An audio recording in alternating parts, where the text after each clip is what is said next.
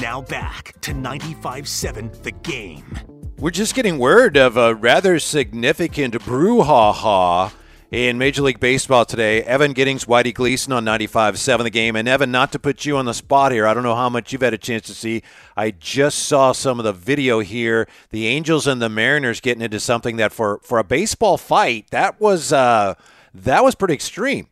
Yeah, that was probably the worst one I've seen in a while as far as the amount of fists being thrown and the length in which the fight was. Jesse Winker just got hit by, I honestly don't even know the pitcher, his first name, Wentz. And just Carson. Carson went. Carson should have went.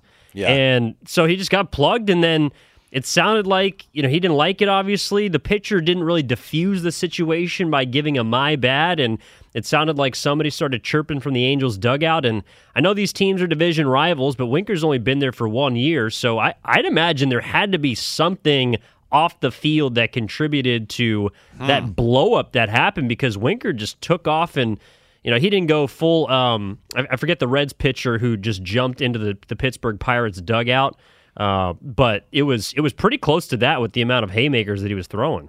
Yeah, so we'll see what results from all that. But yeah, it's actually, and I had to look it up, but Andrew Wantz is the Angels hurler involved. W-A-N-T-Z, Andrew Wantz. Yeah, don't piss me off, Whitey. I'm gonna go full Winker on you. All right.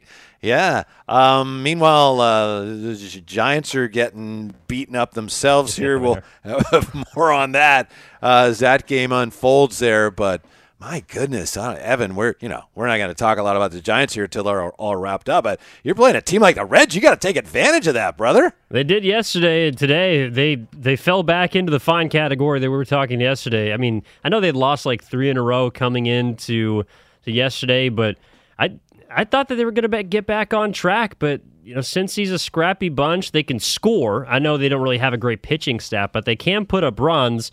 And for a guy in Anthony DeSclafani, who since coming back from injury has been trying to find his stride, I thought that a team like the Reds would be the team to do it against, but it's not Tony Disco anymore. The lights are out.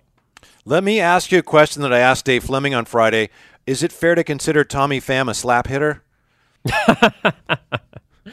That's pretty good. I want to hear the response from Dave. What I think he said the Giants clearly didn't want any part of any of this going to this series, and everyone got the memo, and he just said, no, I really wouldn't say that's fair. Dibbs was laughing, and then he just he spun it off in another way, basically like, yeah, the Giants just didn't want any problems with any of this. So, yeah, I didn't mean to put Dave in an awkward spot there. But, clearly neither he nor the Giants wanted any part of that controversy going into this weekend. Red seems like maybe they had a point to prove. I don't know. Well, on the text line. Yeah, go ahead, sir. I was just going to say, it didn't seem like Fleming wanted to give Pham a backhanded compliment. That's true as well. 888-957-9570. Real quick on the text line here before we move on. Some interesting thoughts from the smartest listeners in radio.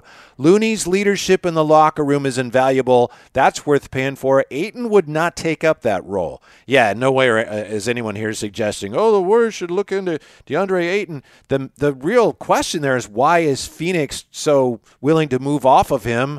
I know you wondered about that, Evan. There's rumblings, I don't know how solid they are, that Monty Williams just wasn't thrilled with what he was getting from DeAndre Ayton in the clutch moments there. Yeah, I don't know if he said it explicitly, but he basically laid out how DeAndre Ayton quit on the team in Game 7. And there was some footage. If you go back and watch the game, you can see once the lead starts to balloon in the favor of the Mavericks, Ayton's not really closing out on shooters. He seems sort of disengaged. And I know he's a young guy, but it is an elimination game, and maybe, potentially you don't always get back to that point. Like you are on the cusp of getting to the conference finals after a finals run yourself the year before, which didn't end how you wanted it to.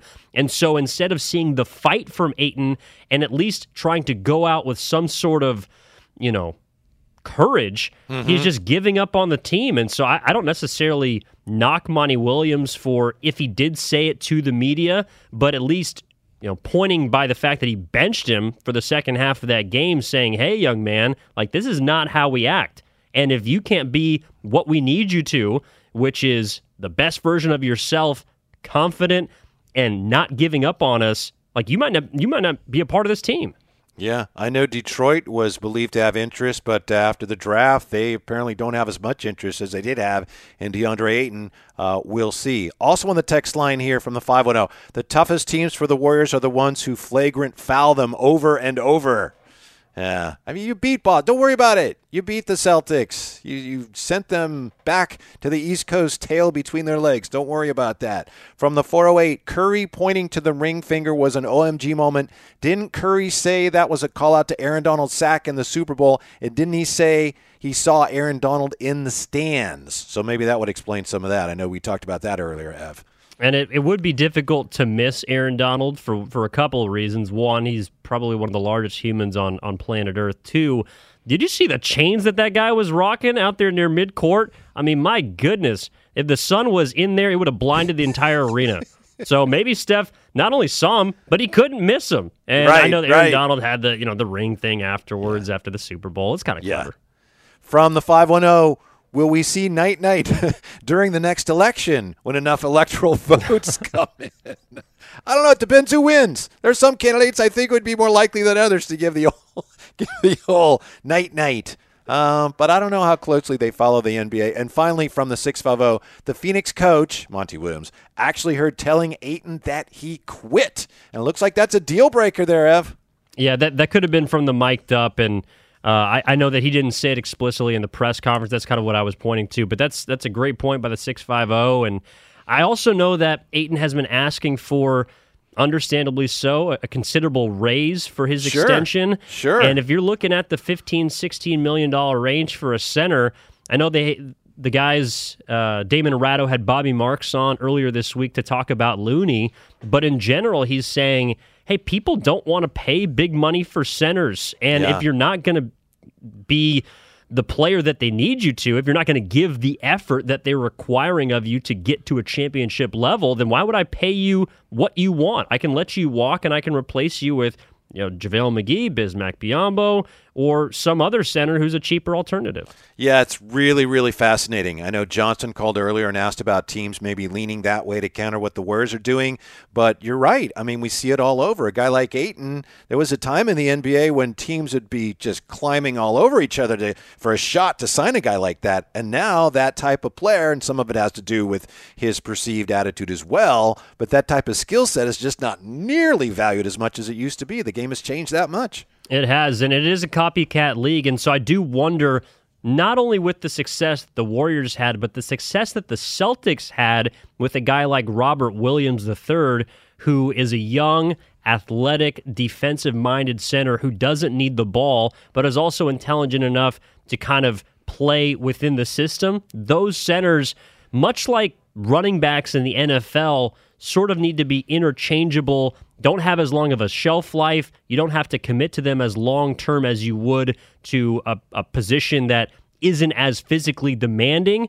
And so I wonder now if Phoenix is saying, hey, like we do have DeAndre Ayton. We did use the number 1 overall pick on him, but we saw a team in Boston that nearly got to where we wanted to, which was beating the Warriors, and they did it with a center that's making $2.5 million. Mm-hmm. I think you touched on one of the most under-discussed aspects of the finals. Robert Williams is a really good player, and he blocked a lot of shots. But the Warriors, basically, because of the threat of Boston's bigs, they changed their offense, and they went to a lot more. Starting in Game 2, they ran a lot more high pick and rolls. And you can look at the box scores. You probably have better things to do. I don't. I love box scores. I can look at box scores all day long. But if you looked at them, you saw, the Warriors' assist numbers are down. What's wrong? Something's wrong. They don't have as many assists. It's because they were initiating their offense with that high pick and roll more and more, and not as much with the pass. And it was to draw those bigs into the pick and roll. And so it was Steph, way out high, really high pick and roll. So you'd have either Horford or Robert Williams, and they'd be out way further than they're used to ever guarding anybody. And you could see they weren't comfortable there. How many times did you see Ime Udoka telling Williams, you got to step up, and he's thinking, I never come out this far. What are you talking about? But the Warriors made that adjustment, and it was one of the absolute keys to the series. That's a great observation, because it is a small but really important strategic change that they made, especially from the first 3 games where you saw Robert Williams as an absolute terror on defense, especially on the inside. Even if he wasn't at the rim guarding a Looney or a Draymond, like his ability to defend from the weak side and come out of seemingly nowhere to block, a penetrating Jordan Poole or Wiggins driving to the rim and contesting his layups, like that was very important for Boston. I think gave Golden State a lot of trouble. So for them to be able to make that switch and say, hey, we're just going to take you out from underneath the rim. Horford can be the help defender. Maybe one of your wings can be the help defender, but Robert Williams, you're not going to beat us on defense. And they had him out, near the three-point line, if not further, way out there. Yeah, because you have to respect the range of Curry or Clay or Wiggins or Poole. Yeah. You have to respect that shooting that the Warriors have. And I thought that was a fantastic way of Kerr trying to at least limit the damage that Williams could do on defense. As far as Looney goes, and I agree with the texter, Looney is near essential to what they want to do next year. To me, Ev, the fact that the Warriors didn't come close to drafting a center, there were some decent guys available. Koloko was available. I thought they might have interest in him. The fact that they didn't even look at that, to me, tells me they're really confident that Looney's going to be back, that they're going to be able to keep him, because they don't have a lot of organizationally, they don't have a lot of size. And you do need, even though as you and I have just been saying, well, size doesn't mean as much, but you want to have some size. So I think they're confident that Wiseman's going to be back. I think they're very and ready to play. I think they're very confident they're going to get Looney back, or my guess is they would have potentially addressed that position in the draft, at least with a late pick. Yeah, I lean towards that way as well, although I do wonder if them not drafting a center is more of an indicator that they're going to do whatever they can to bring back Kevon Looney, or they really think that James Wiseman is ready. And we'll see him at Summer League, coming up next week, and so hopefully get a look at the future of the center position for the Warriors that they envisioned for him when they drafted him number 2 overall a couple of years ago. And so I'm kind of stuck in the middle. I do think that Looney, to the texter's point, is, extremely valuable, if not replaceable, just because of all that he does for the Warriors system and all the pressure that he alleviates from other players on the team. But I also know that Joe Lacob is a guy who really is always been all in on the light years theme, and this is kind of the next step of that, to be able to have his future in Kuminga, in Wiseman, in Moody, and now PB&J, to be able to come in and be that next wave of Warriors. And so maybe not drafting a center is kind of clearing the way for a guy that he loves and that we're hoping can be great in James Wiseman.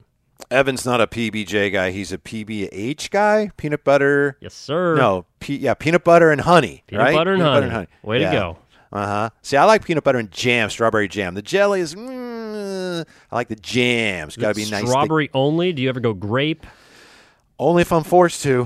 There's nothing else around, maybe. But it's got to be strawberry That's jam. how I feel about PB&J's. Yeah. All right. I appreciate that. Here's a trick if you're, Kevon Looney, and this applies to GP2 as well. If you wanted to go somewhere else, and maybe they're fine, they want to stay, but if you wanted to go somewhere else, you got to convince other teams that, what I did for the Warriors, I could do that for you too, because it seems so perfect for the way the Warriors, their system, for lack of a better term. So that would be difficult. Now, it's not an issue for them if they want to stay here and the Warriors are going to keep them, but that would be tricky, right, to convince another team, I can do what I did for them. I can do it for you too, even though your roster's not as good as theirs. Yeah, if you look at Kevon Looney and the box scores that I also go through as well. Yes, there you go. The averages don't really stand out as crazy. Like he averaged about 21 minutes in the regular season. That got knocked up a little bit to 21 or 22 on average in the postseason. But if you're his agent, you are selling the individual highlights, like the Game 6 against Memphis when he's grabbing 22 rebounds. You're grabbing tape from him being able to switch and guard the likes of Luka, guard the likes of Tatum, of Brown. Like, those are the things that I think are transferable no matter what system you're in. And even if Kevon Looney is a more effective piece in Golden State, which I think he would be more so than anywhere, if you're trying to sell him and get him money, which he is duly deserved of, that's what the agent is going to other teams with and saying, hey, I know that he might be perceived as a product of the system, and that's why, he's able to be as good as he is. But look at this tape. That is something that not every center can do, and that my client can do for you, no matter if we're playing a box and one, a zone, man-to-man, and if we're on offense and he's setting screens or not. Meanwhile, we touched on a story yesterday that we just kind of thought, oh, that's kind of interesting, Jimmy Garoppolo. But the more you look at the way things are going in the NFL, I think there's a really interesting reason why this nugget surfaced yesterday, and you probably saw it. Jimmy Garoppolo to soon begin throwing after off-season shoulder surgery, source says. Yeah, remember we talked about this, Evan, and it's like Jeremy Fowler says, yeah, his timetable for throwing for Garoppolo's on schedule. All right, well, I mean, if it's still on schedule, why is that news? Had the procedure in March. He'll throw over the next few weeks after he's been cleared, and then maybe he passes a physical. Trade market for him could heat up. Where is this coming from? To me, it's coming from the 49ers, right? And they want other teams to know. They want to remind teams that Jimmy's on track and everything's going well. And if you're interested in Jimmy Garoppolo, you better start getting your offers together now. And then also against that backdrop, you have the news from today that the NFL pushing for an indefinite suspension of Deshaun Watson, and his contract could actually be delayed a year if he's suspended for the entire season, which would mean the Browns could need a quarterback this year. I just think all these dominoes are starting to fall into place.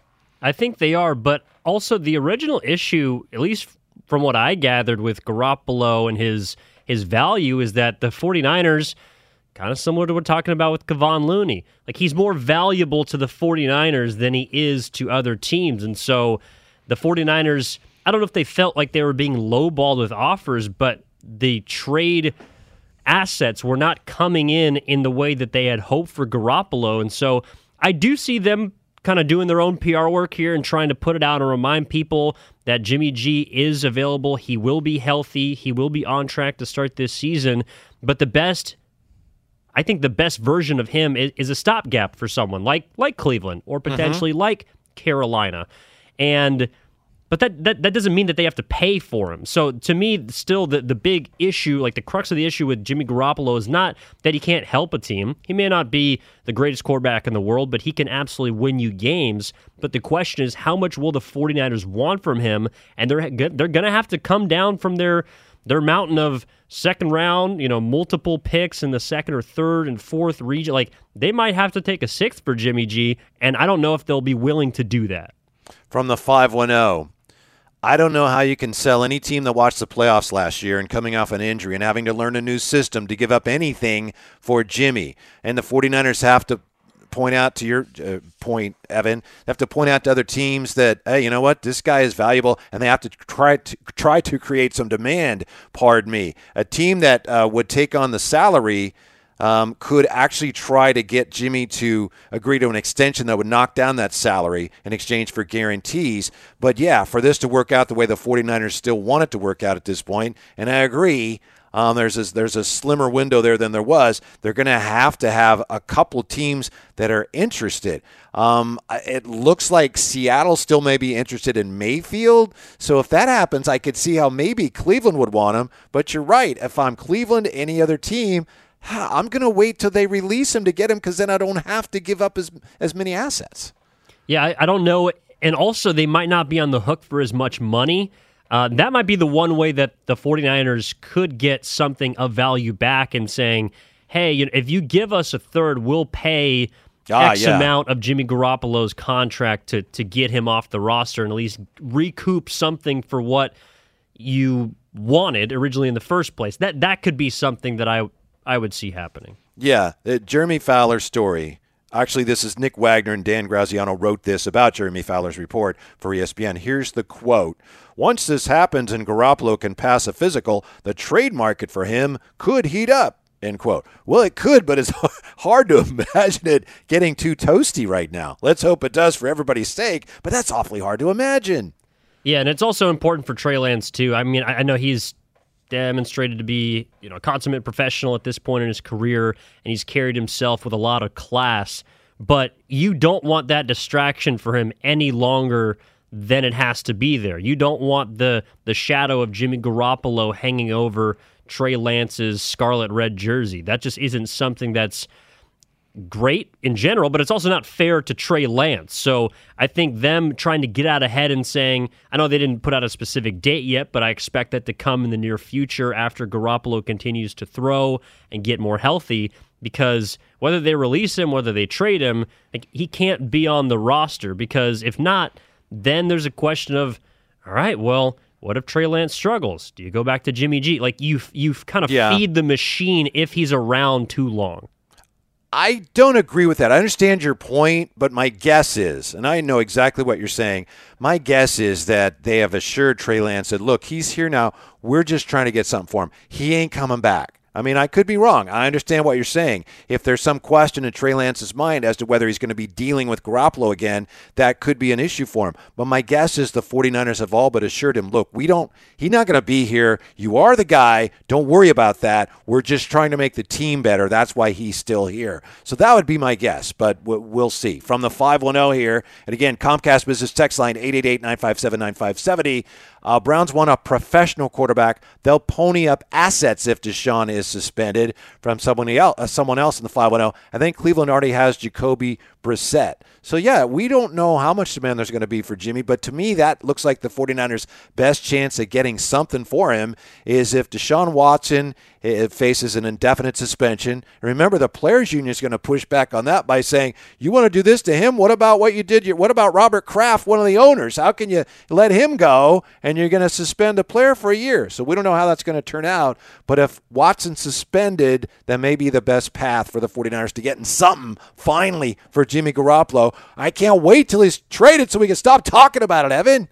Yeah, and I don't get me wrong. I think that will happen. It will happen soon. What I meant is just, like, let's say, God forbid, but something in training camp happens to Trey Lance. He suffers a setback. He's an injury. Yeah, that's true. And then Jimmy Garoppolo, if he's still on the roster, you're right. You at least have to, give him a look. You have to, just kind of at least have him be there and as an option, as a backup. And I just think it would all get so messy if he's still around, if something happened to Trey Lance or if he struggles early in camp, because Shanahan already knows what he has in Garoppolo. I just don't want to give him the temptation if a situation like that came about. And there's also this. If I'm a team that may be interested in Jimmy, it's like, okay, I saw him throw a little bit, but he's coming off of surgery.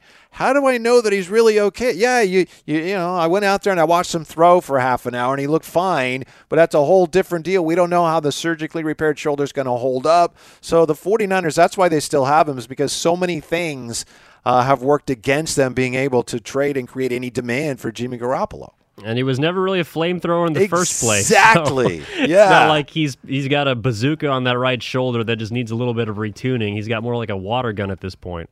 That, by the way, that did surprise me a little bit. The last drive of the year when, they're trailing fourth quarter against the Rams and they got the ball, at the 20-yard line, whatever it is. And I know that Jimmy has, gone above and beyond last year in playing hurt and helping the team through some tough situations. But given how far they had to get, and I know it was against the Rams in that pass rush, Jimmy could not throw, right? We knew he just can't throw the football very far. Why didn't they put Trey Lance in then? I guess they felt they owed it to Jimmy, or maybe on some level they thought that Trey Lance has no chance against that pass rush. But I just felt watching it like, I don't think Jimmy, there's no way physically he can get this done when you have to throw the ball. So it did surprise me a little that Trey Lance wasn't in at that point. And I want to see what he can do next year, because he does have all of the tools. He has all of the ability. He has all of the situation necessary to be a successful quarterback. And I'm really hoping he can put it together, because if he can, the 49ers are going to be scary next year. Coming up next, do we need to worry now about Debo again? And is Jimmy G the new Andy Dalton? That and more next. Evan Giddings, Whitey Gleason, 95.7 The Game.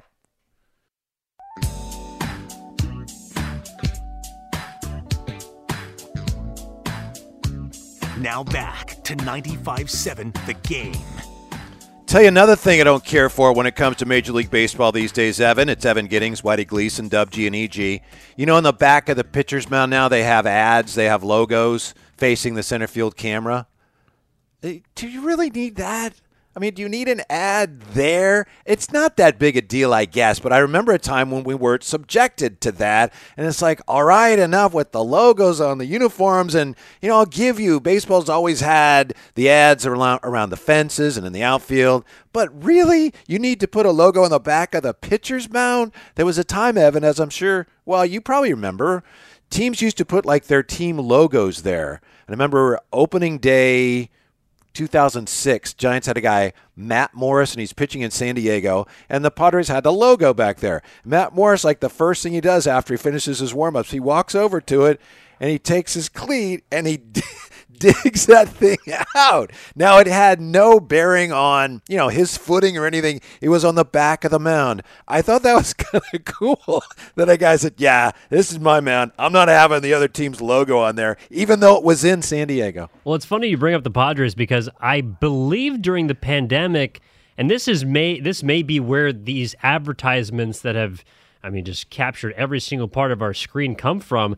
They were, I think, the first to actually put logos on the field, whether it be up the first base and third base side of the dugout. I know that they were trying to, get as much sponsorship on the television without fans in the stands as they could. So maybe those darn dirty dads of yours are the reason that you have to look at some of those advertisements in a place that you just wouldn't think of. All right. I get it. Enough is enough. And I know you got to make your money and all that, but sometimes it just seems a little excessive. And let me be honest with you. There's a part of me that still feels like it's a little intrusive that you have the outline of the strike zone constantly on the screen, right? I know sometimes it's fun, but it's up there all the time now, and the old school baseball fan in me is not crazy about that because there was a time when we didn't need your superimposed strike zone. It's still pretty recent, too. Like, the first time I remember it was, I think it was the 2015 postseason, because I remember the Mets, when they had Syndergaard, DeGrom, Harvey, Matz, and Zach Wheeler. I think they had a series against the Dodgers, and I was watching it at this bar when I was still in Oregon, and another old school baseball fan, similar to yourself, comes up and says, "Hey there, young fella. Like I just gotta ask, what do you think about the strike zone being on TV?" Because side by side with the baseball games on right now, you have the MLB game, which has the strike zone. It's on the screen, it's dialed up, and on the right is the college Baseball World Series, which doesn't have that strike zone. And I forgot how much I missed it, Whitey. I just got so used to it being on the screen that I never thought about it. But now that I have the comparison side by side, I don't need that strike. I don't need the K zone there anymore. Right. And it's not like the umpires see it anyway. So, we know that just because it's in that box does not necessarily mean it's a strike anyway. It's just another reason for us to be mad at umpires. And as we've learned over the course of this season, especially with the Warriors, the refs, they don't deserve all the vitriol that comes their way, even when sometimes they make bad calls. And this just highlights the bad calls that they make. Even if it's like a call that's an inch or two outside, people are up and, that's a terrible call. They can't see what he's talking about. He's calling strikes, outside the zone. He's giving the pitcher too much. Whereas if the strike zone wasn't there, you'd probably be watching the pitcher saying, man, he's really painting the corners today. Yeah. How are you on replay, or where are you on instant replay in baseball? I do see the reason for it, although yesterday, I have to admit, being at the Giants game, there was a play down the left field line. Jock Peterson, in poetic form, hits a ball past Tommy Pham, who dives for it, does not come up with the ball, and it's clearly fair. But some umpire missed the call, called it foul, and so we go to replay. And from that perspective, I'm very happy that they could get the call right, that they made sure that Jock Peterson got that ball, got his double, and snuck it past one Tommy Pham. Mm-hmm. You could call it maybe even a slap hit by Jock Peterson. Sure. But then they take like 10 minutes to do the replay. We can all see it on the big screen. It's a fair ball. Just wrap this thing up and get back to the game. Sometimes in those instances, I really think that you don't need replay. What you need is one of the other umpires, in this case, presumably what would be the home plate ump or third base ump, whichever one missed it, just say, hey, that was a fair ball, okay? I saw it. You probably didn't see it. It's definitely a fair ball, okay? All right, yeah, fair ball, right? If the umps get together, I think they can take care of some of that nonsense without having to go to replay.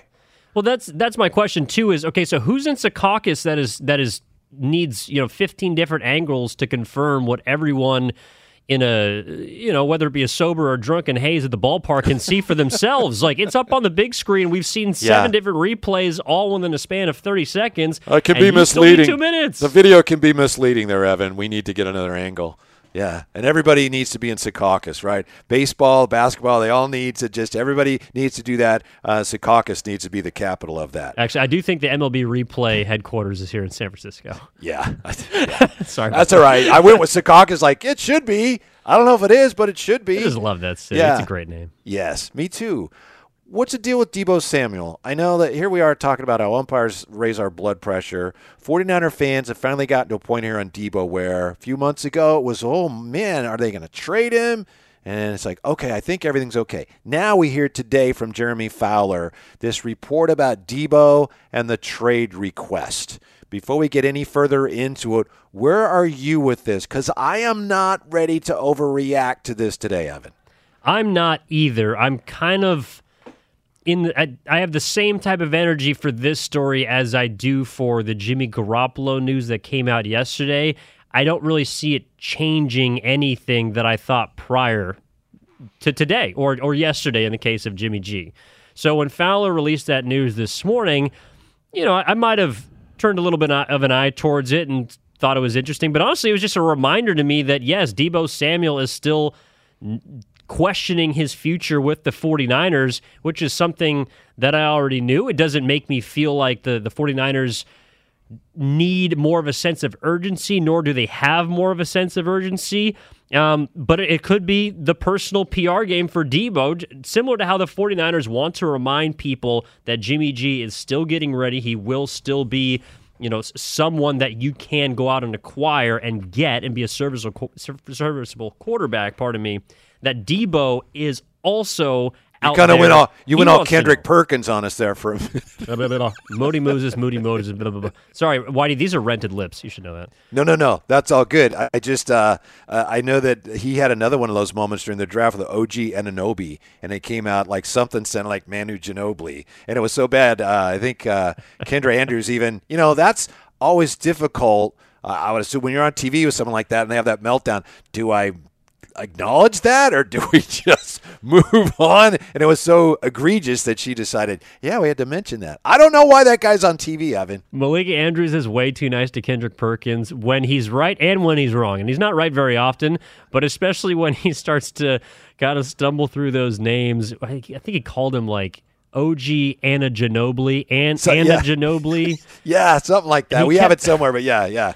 And he kept going back and forth like, similar to I was trying to find the word serviceable. He was trying to find the word Anunoby and couldn't do it. Just could not muster up enough syllability to be able to get it out of his mouth. And so Malika Andrews, I credit her for sticking with him, not only the other day, but all season because, my God, I know he's in the headlines all the time and Perk is an entertainer with the best of them, but there's got to be a line that you can draw. I mean... No, I'm with you. And I don't blame him. He does what he does, and they say, do this some more. And he's also on, I think, locally in Boston. So, if someone says, come on the TV and do what you do and we'll give you money, I don't blame him for going, okay. But can't somebody realize he's not very good? He doesn't really improve your broadcast. Why do you want that? I guess because he brings viewers. But I'd be interested to see if that's even the case. Like, people... I think click on what he says on social media and they see the quick highlights and those hot takes that he brings. But I'm not one of them. It's not. Whenever I see Perkins, it's more of a turnoff for me than, hey, I got to go check out what Big Perk said today about the Warriors or the Celtics. I mean, maybe he's better on local television where he gets to sort of be more in his Celtics lane because I would assume that that's the team he follows most closely. But on a big stage, the difference between Kendrick Perkins and Patrick Beverley is a fine line. I mean, maybe a pencil-thin line. And Draymond's destroying him on Twitter. Okay, on that note, back to Wiggins, or in this case, back to Deebo, and that's on me. Here's Jeremy Fowler, I think, is guilty of maybe not a flagrant one, but this is a foul. Jeremy Fowler's a fine reporter, but he said what he said on SportsCenter. And listen to this follow-up tweet, Evan. Quote, mentioned on SportsCenter this AM that there's been no official rescission of the trade request, at least that I'm aware of. But he did show up for minicamp, which is a positive, and there's not a lot of league-wide chatter about a potential trade right now, end quote. In other words, you have nothing. Nothing. There's been no official rescission of the trade request, at least that I'm aware of? What? Why did you say anything about this then? It's interesting that report goes next to this story because it's not much of a report if you don't know. Like that's the whole point of a report. Right. So for me and also for just in general, for someone in Deebo Samuel who is apparently doesn't want to be on the team or wants a trade of this, that, and the other, he kind of he's not acting like it. Like his actions don't really match whatever the tweets or the words that are coming from people in his camp or quote unquote reporters around his camp. And so for me, as long as I see him in minicamp, as long as I see him still showing up, like he hasn't gone full diva yet. Right. And that's what I'm waiting for. That's when my, kind of blinders will be raised and I'll actually be worried that he's not going to be on the team next year. Yeah, I think it's atypical for it to go in a way where the player is really outwardly upset and then things are okay and then he becomes really visibly upset again. It could happen, but I'm surprised that this is an issue. I wonder where this is coming from because we thought Deebo and the 49ers were basically, if not on the same page, at least in the same book again. So I'm not worried. I know it's still a little bit of a delicate dance, but all indications to me, Evan, are that both sides are reasonably pleased with where they are on this situation, at least in the short term. So you think they've come closer as far as a figure is concerned? Because it's always about the money, right? And Deebo wanted allegedly more in the $25 million range. The Niners' first offer was below 20, and they wanted. So you're taking from this, and most of the Deebo stories or reports that they're coming together, like they're closer to finding middle ground on a number. That's what I'm taking. Yeah, whatever it was that he was most upset about, and obviously you're right, it basically comes down to money in all cases. But there are other issues here, we think, as far as whether he's going to be running the ball as much as he did and how he feels about that. Given the fact that he was in camp and we haven't heard anything, tells me that this is headed in the right direction. Could still go sideways, but he was so upset. Sounds to me like the 49ers have found a way to placate him. So I think, bottom line, I think their most likely outcome is that he's going to stay with the 49ers. Yeah, I think it's much to do about nothing with a lot of these offseason stories. And unfortunately for the 49ers, because they don't have the cap space to go out and make a big splash in free agency or swing a big trade to bring in another marquee player, these are the stories that are going to capture the headlines surrounding the team. But I think they're in a great spot, kind of similar to the Warriors in last offseason, where I think a lot of people saw the NFC Championship loss and think that, okay, all you need is another player to get you over the top and maybe an additional piece. But I say don't mix with the rest, or don't mess with the recipe. Like right now, Deebo is number one priority. I know that he did request a trade, but it's all, to me, just kind of cat and mouse. He's trying to negotiate to get what he wants, more so than wanting to be gone. And I think all sides will come to an agreement sooner rather than later because Deebo wants to be on the field, the Niners want him on the field, and I sure as hell want him on the field if I'm a fan of the team because he is dynamic and he's going to give so much to Trey Lance, who needs a lot entering his first full season at quarterback.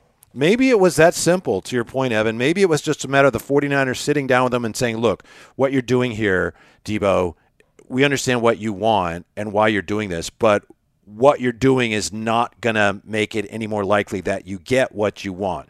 It makes everybody look bad. Don't know what kind of advice you're getting. So you really need, for your sake as well as ours, just don't do that. We'll address these things, but maybe it was that simple. Maybe someone convinced him that understand why you're doing this, but it's not actually helping you, Deebo. And maybe it came around to, all right, well, I got some concerns here, but all right, I'll stop making such a big deal about this. And maybe that's his only way to remind us of those concerns that he had in the first place. And so I doubt that much has changed, but this is, again, him.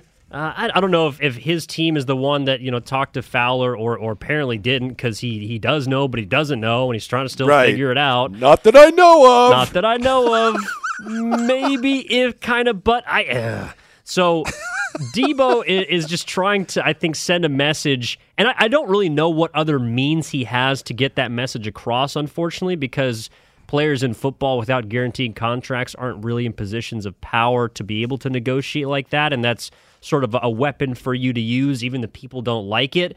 So maybe this is just another way, not of him doubling down, but saying, hey, don't forget about me. I'm still here. I still want to get paid, and I just want to remind you of what I did do previously to let you know how unhappy I was. Real quick note here again on Jimmy Garoppolo. I mentioned he and Andy Dalton in the same sentence before we went to break. Do you know who, let's see, make sure I get his name right, NFL Network, Dan Hanzus. Do you know who Dan Hanzus is? Have you heard of him? He's a writer. I haven't, but it sounds like he's a fan of the Red Rifle.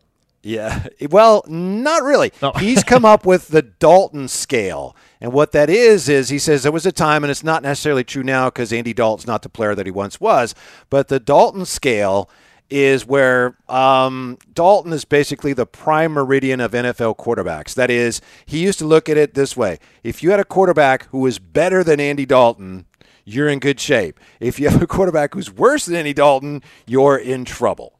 The Dalton scale. And now he says, that doesn't really apply to Andy Dalton anymore. So Dan Hanzus is looking for the current quarterback who is that guy, where if you have a quarterback better than this guy, okay, you're fine, or better than fine. And if you have a guy who's worse than this quarterback, then you're in trouble. And Jimmy is one of the candidates that he has. But here's his finalist for that guy, the new Dalton in the Dalton scale. Kirk Cousins, Jimmy, Jalen Hurts, then he's also got Matt Ryan, Tua Tagovailoa, Ryan Tannehill, and Jameis. So Dan Hanzus says those are the candidates for the quarterback who defines really where you are. Is your quarterback better than that guy? You're in good shape. Worse than that guy? You're in trouble. Ultimately, he says it comes down to the winner or loser is Ryan Tannehill. So Dan Hanzus says not Jimmy, but Ryan Tannehill is the new Andy Dalton. If you got a quarterback better than him, you're good. Worse than him, you got problems. I actually really like that, and I like that Garoppolo is kind of involved in that, because that's sort of how I see him as well. He's not as skilled, but all he's done in his career, whether it be to the surroundings or his unique ability, like he's won. He's a 33-14 quarterback at his core, and so I think it's maybe unfair to put him as the new Dalton. But then again, Andy Dalton had some good years in Cincinnati, right? And really good to years, the playoffs. yeah. So I mean, I kind of see where he's getting at. My follow-up question would be, okay, well, so if you're above Dalton, if you're above Tannehill, does that make you a contender, or you're just in the top half of quarterbacks and the ones below are in the bottom 15? It means that you don't have a problem. It's kind of rounding off the corners of what you're asking, but basically it means if your guy's better than that, then you got a good quarterback. I mean, you may want to get a better one, but you're good. You're in good shape or better. By the way, to your point about Dalton, let's see. 35,279 yards, 226 touchdowns, 3 times in the Pro Bowl, and in each of his first 5 seasons, he took the Bengals to the playoffs. 2016, Dalton was ranked number 35 in NFL Network's top 100 players. But you look at what happened once he got to the postseason, and basically it came down to, this guy, for all his numbers, is limited, and that's why Andy Dalton was seen as kind of the kind of mediocre among quarterbacks. Okay, I see that, and there will definitely be some revisionist history around Andy Dalton compared to how he started his career. Right. Yeah, but I am with you there. I do think that's a good metric then. Tannehill would be a solid pick. I think Kirk Cousins is a little bit better than people give him credit for. Me too. I mean, statistically watching him, I know that he has had flameouts and tough moments, but I think you can still win with him. And honestly, if he was available last year, he might be on the 49ers at this point. With the way that Shanahan loves him. So I like that metric, and But then my thing is, a lot of people don't necessarily consider a lot of quarterbacks good. Like, what is a good quarterback? I would consider, for example, Derek Carr to be a good quarterback. I would consider Kirk Cousins to be a good quarterback. But if those guys are seen as sort of middle tier, I mean, you could make a case that either of them is a problem. If you're trying to make the postseason, if you're trying to get over the hump of the getting to the playoffs, winning a playoff game, you could make the argument that neither of those guys are those dudes. And so Tannehill is probably where I would fall to. I think Cousins is the new Dalton. I agree with you. I think Cousins at times has been better than people give him credit for. But just look at this. Last year he was 8-8. Right? Do you know what he is for his career? And I know that quarterback win-loss can be misleading, but for his career, do you know what Kirk Cousins is? Is he 500? 59, 59, and 2. I love the two ties. Yeah. Yes, he's got a passer rating of 103.5. So, wow, 124 touchdowns. But for his career, 59, 59, and 2. To me, he's that guy. If your quarterback's better than him, you got a good quarterback. If your quarterback is not as good as Kirk Cousins, you got a problem. Question is, where's Trey Lance going to fit on all of that? Evan, how confident are you that he's going to be on the plus side of the Kirk Cousins scale next year? I think he can be on the plus side of the win column with the number that you just gave us at 500 for Kirk Cousins. I don't know if he will be as statistically good of a quarterback, partially also because Kirk Cousins has two of the better wide receivers in the league and has always had offensive weapons at his disposal. I know Trey Lance is hopefully going to get Debo back. He's got a good running game. He's got a good O-line. He's got a good defense. And so I think the measurement for a player like Trey Lance and a lot of young players, to me, should be more so, okay, how are you contributing to wins? Are you the reason that we're winning or the reason that we're not? Where do you kind of fit? And so Trey Lance honestly could be the guy that is the new Andy Dalton in the near future, in the sense of we don't really know if he's good. We don't really know if he's bad. We got to see it first and lay it out. But I have confidence that he will at least contribute to winning more. Well, I'll say at the same level, if not more, than Jimmy Garoppolo has, because I think he has more talent. Frightening thought, but it makes sense. Coming up, we bounce back to the world champion Warriors. Tell you about the legend. We will name the legend that Steph has just surpassed in the all-time rankings. That's next. Kevin Michael, Whitey Gleason, Evan Giddings, 95.7 The Game.